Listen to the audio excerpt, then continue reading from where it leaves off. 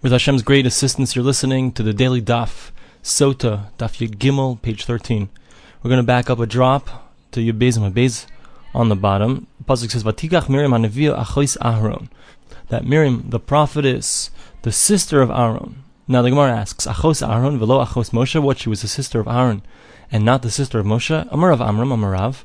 Rav Amram said in the name of Rav. Va'amri lo Amar Rav Nachman, Amar Rav. There are those who say Rav Nachman said in the name of Rav. There was a nevuah, a prophecy that she said when she was only the sister of Aaron. V'oimeris, she said, "Asida imi sheteled ben l'Mashiach Yisrael." My mother is going to give birth to a child who's going to save the people of Israel. V'kevan shenoiled Moshe, when Moshe Rabbeinu was born, nismala kol habayis kula or, the house was filled with light. Amar Avia, so her father stood up, v'nashkal reisha, and he kissed her on her head. Amar labiti niskayim nevuah sayach. He said, "My daughter, your prophecy has been fulfilled." When they put the baby Moshe into the river, Amar Avia, her father got up and slapped her across the head. Amar labiti heicha nevuah sayach, and he said, "My daughter, where is your prophecy?" And that's why the verse says, she stood aside, his sister, from a distance, to see what's going to be with him. This means she wanted to see what's going to be the end with her prophecy, if indeed her prophecy was true. Now, two dots. Yosef zacha v'chule, etc. Yosef, he merited, etc. Why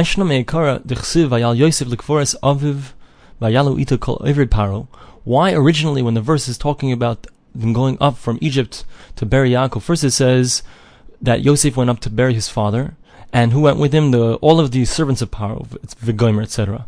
V'hader, and then it says V'chal beis Yosef v'achiv v'beis aviv, and then all of the house of Yosef and his brothers and the house of his father. So first it puts the servants of Paro, and then it talks about the children, the rest of the people of Israel. So that's the first version. And then on the Basayif, in the end, when they're coming back down to Egypt, Tichsev Vayashav Yosef Mitzrayma, Yosef returned Mitzrayma, Hu v'achiv, he and his brothers, v'hader, and then it says V'chala oilim ito lekvaris aviv. Then it says all those who came up to bury his father with him. Why does it switch the order, the placement of those who came along with Yosef from the house of Paro, and those who came along from the house of Yaakov? Why does it switch their placement? So the Gemara answers, Rabbi Yochanan said, originally, when they hadn't seen yet the honor of the people of Israel, so they didn't give them proper honor. In the end, when they did see the honor that everyone else afforded the people of Israel, that's when they showed them honor. So the first time, they walked in front of them, all the servants of Paro, and in the end, they walked behind them, allowing them to go first, because they had already seen their honor. Tichsiv, as the verse says, they came to this place called Garin Ha'atad, which literally means the granary of the thorns. The Gemara asks, do thorns have a granary? Amar Biavo, so Biavo says, Yaakov. This teaches us that they surrounded the casket of Yaakov with crowns, like a granary that's surrounded by a wall of thorns. What's the story? What happened? The children of Esav, the children of Yishmael, the children of Keturah came. Tana, we learned, Kulam l'malchama bo, they originally came to wage war. Once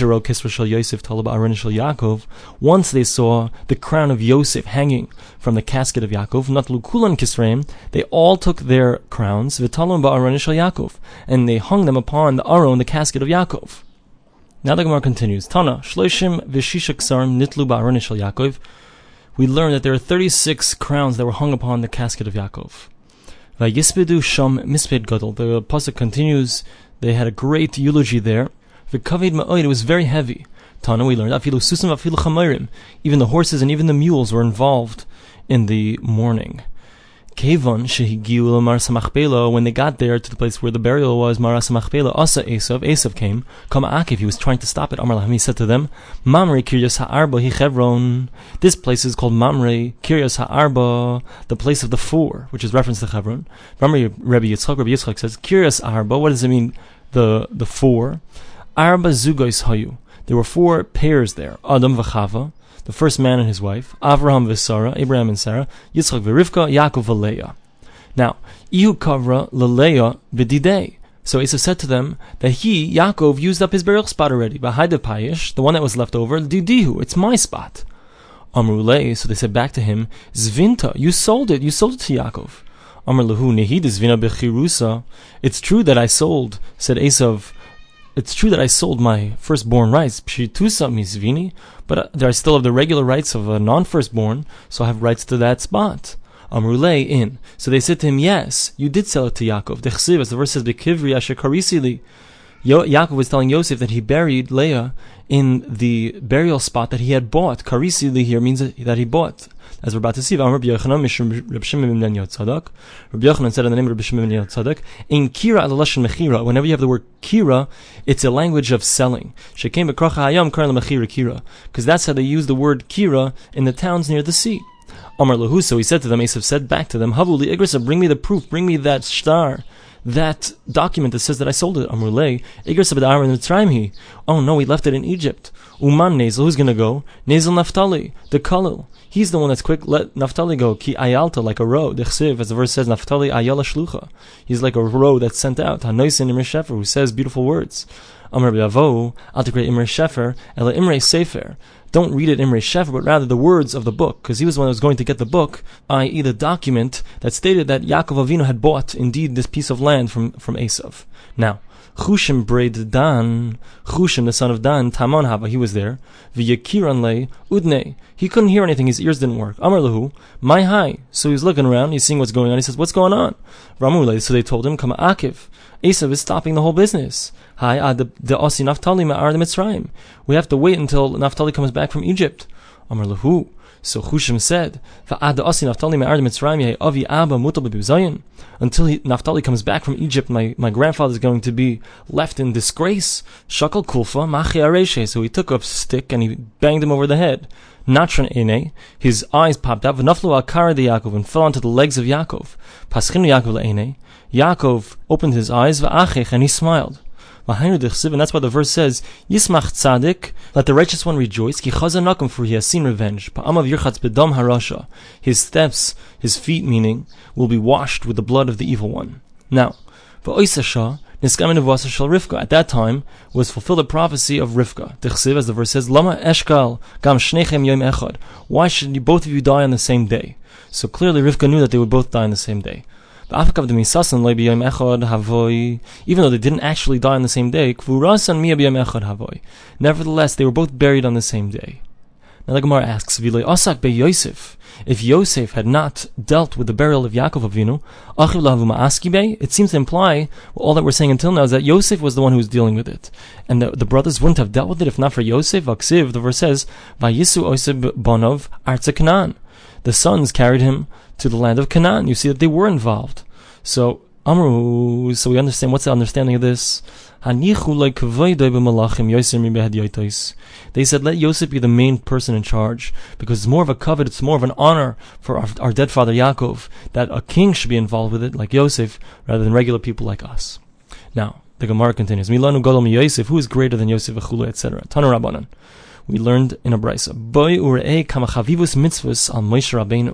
Let us see how dear mitzvahs are to Moshe Rabbeinu. Everyone, all of the people of Israel were involved in taking the money away from the Egyptians. He's involved in the mitzvah of taking the bones of Yosef. Shenemar, as the verse says, someone who's wise of heart, he grabs onto the mitzvahs, etc. So now the Gemara wants to know, how did Moshe Rabbeinu know where Yosef was buried? Amru Serach bas Asher neshtayr me'osei hador. So they said that Serach, the daughter of Asher, was still alive from that generation.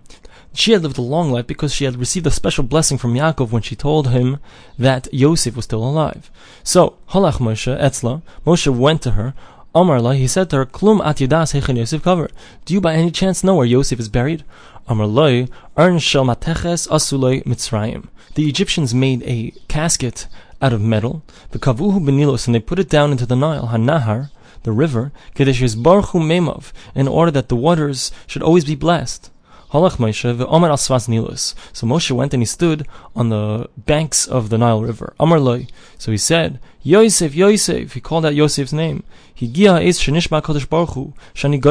time has come that Hashem has promised that He would redeem us.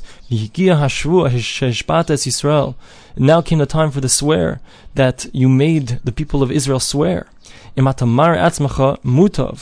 you show yourself, then good. And if not, if you don't come up, so then we're free from the swear that you made us swear to bring out your bones.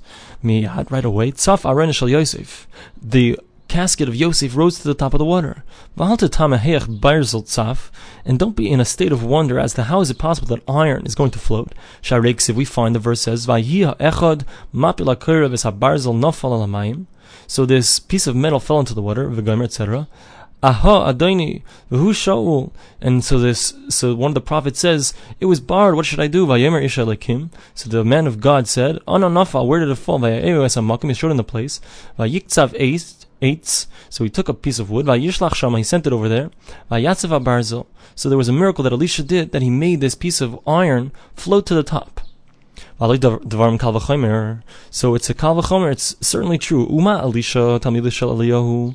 Just like we find that Elisha, who was a student of Eliyahu, Talmido shel Moshe, and Eliyahu was a student of Moshe, Tzaf barzel mipanov. So for Elisha, the iron was able to float. So certainly for Moshe Rabbeinu himself, the iron can float. Rabbi Nassan has a different shot as to where Yosef was buried. Bikvarnit Shamalachem Hayakavar. He was buried in a special burial plot for the kings. Halach Moshe, so Moshe went, Amar al Kvarnit Shamalachem, so he went to this burial plot of the kings. Omar, so he said, Yosef, the time has come that Hashem has promised us that He's going to redeem us. It's time to fulfill the swear that you made us swear. Mutav, if you show yourself, great. If not, so we're free from your swear. At that moment, so the casket of Yosef shook. Not Moshe took it, and he brought it with him. The whole time that the people of Israel were in the desert, there were two caskets, or two boxes. Halalu, these two. Echad shel meis, one of them was Yosef's dead body. Ve'echad shel shechina, the other one was the box, the Aron HaKodesh, with the keruvim on top of it that contained the luchos. Mahalchin zem zeh, they would go with each other. Whoever they would pass would say, Mativan shel shnei aronos halalu. What is the nature of these two boxes? Amru, so they would say, Echad shel meis, Echad shel shechina. They would say one of them is for the dead body of Yosef, and one of them is belongs to the shechina, the divine presence. Why is it the way of a dead person to be walking along with where the shechina is? Amru, so they answered, turn the page, Gimel Amud Beis.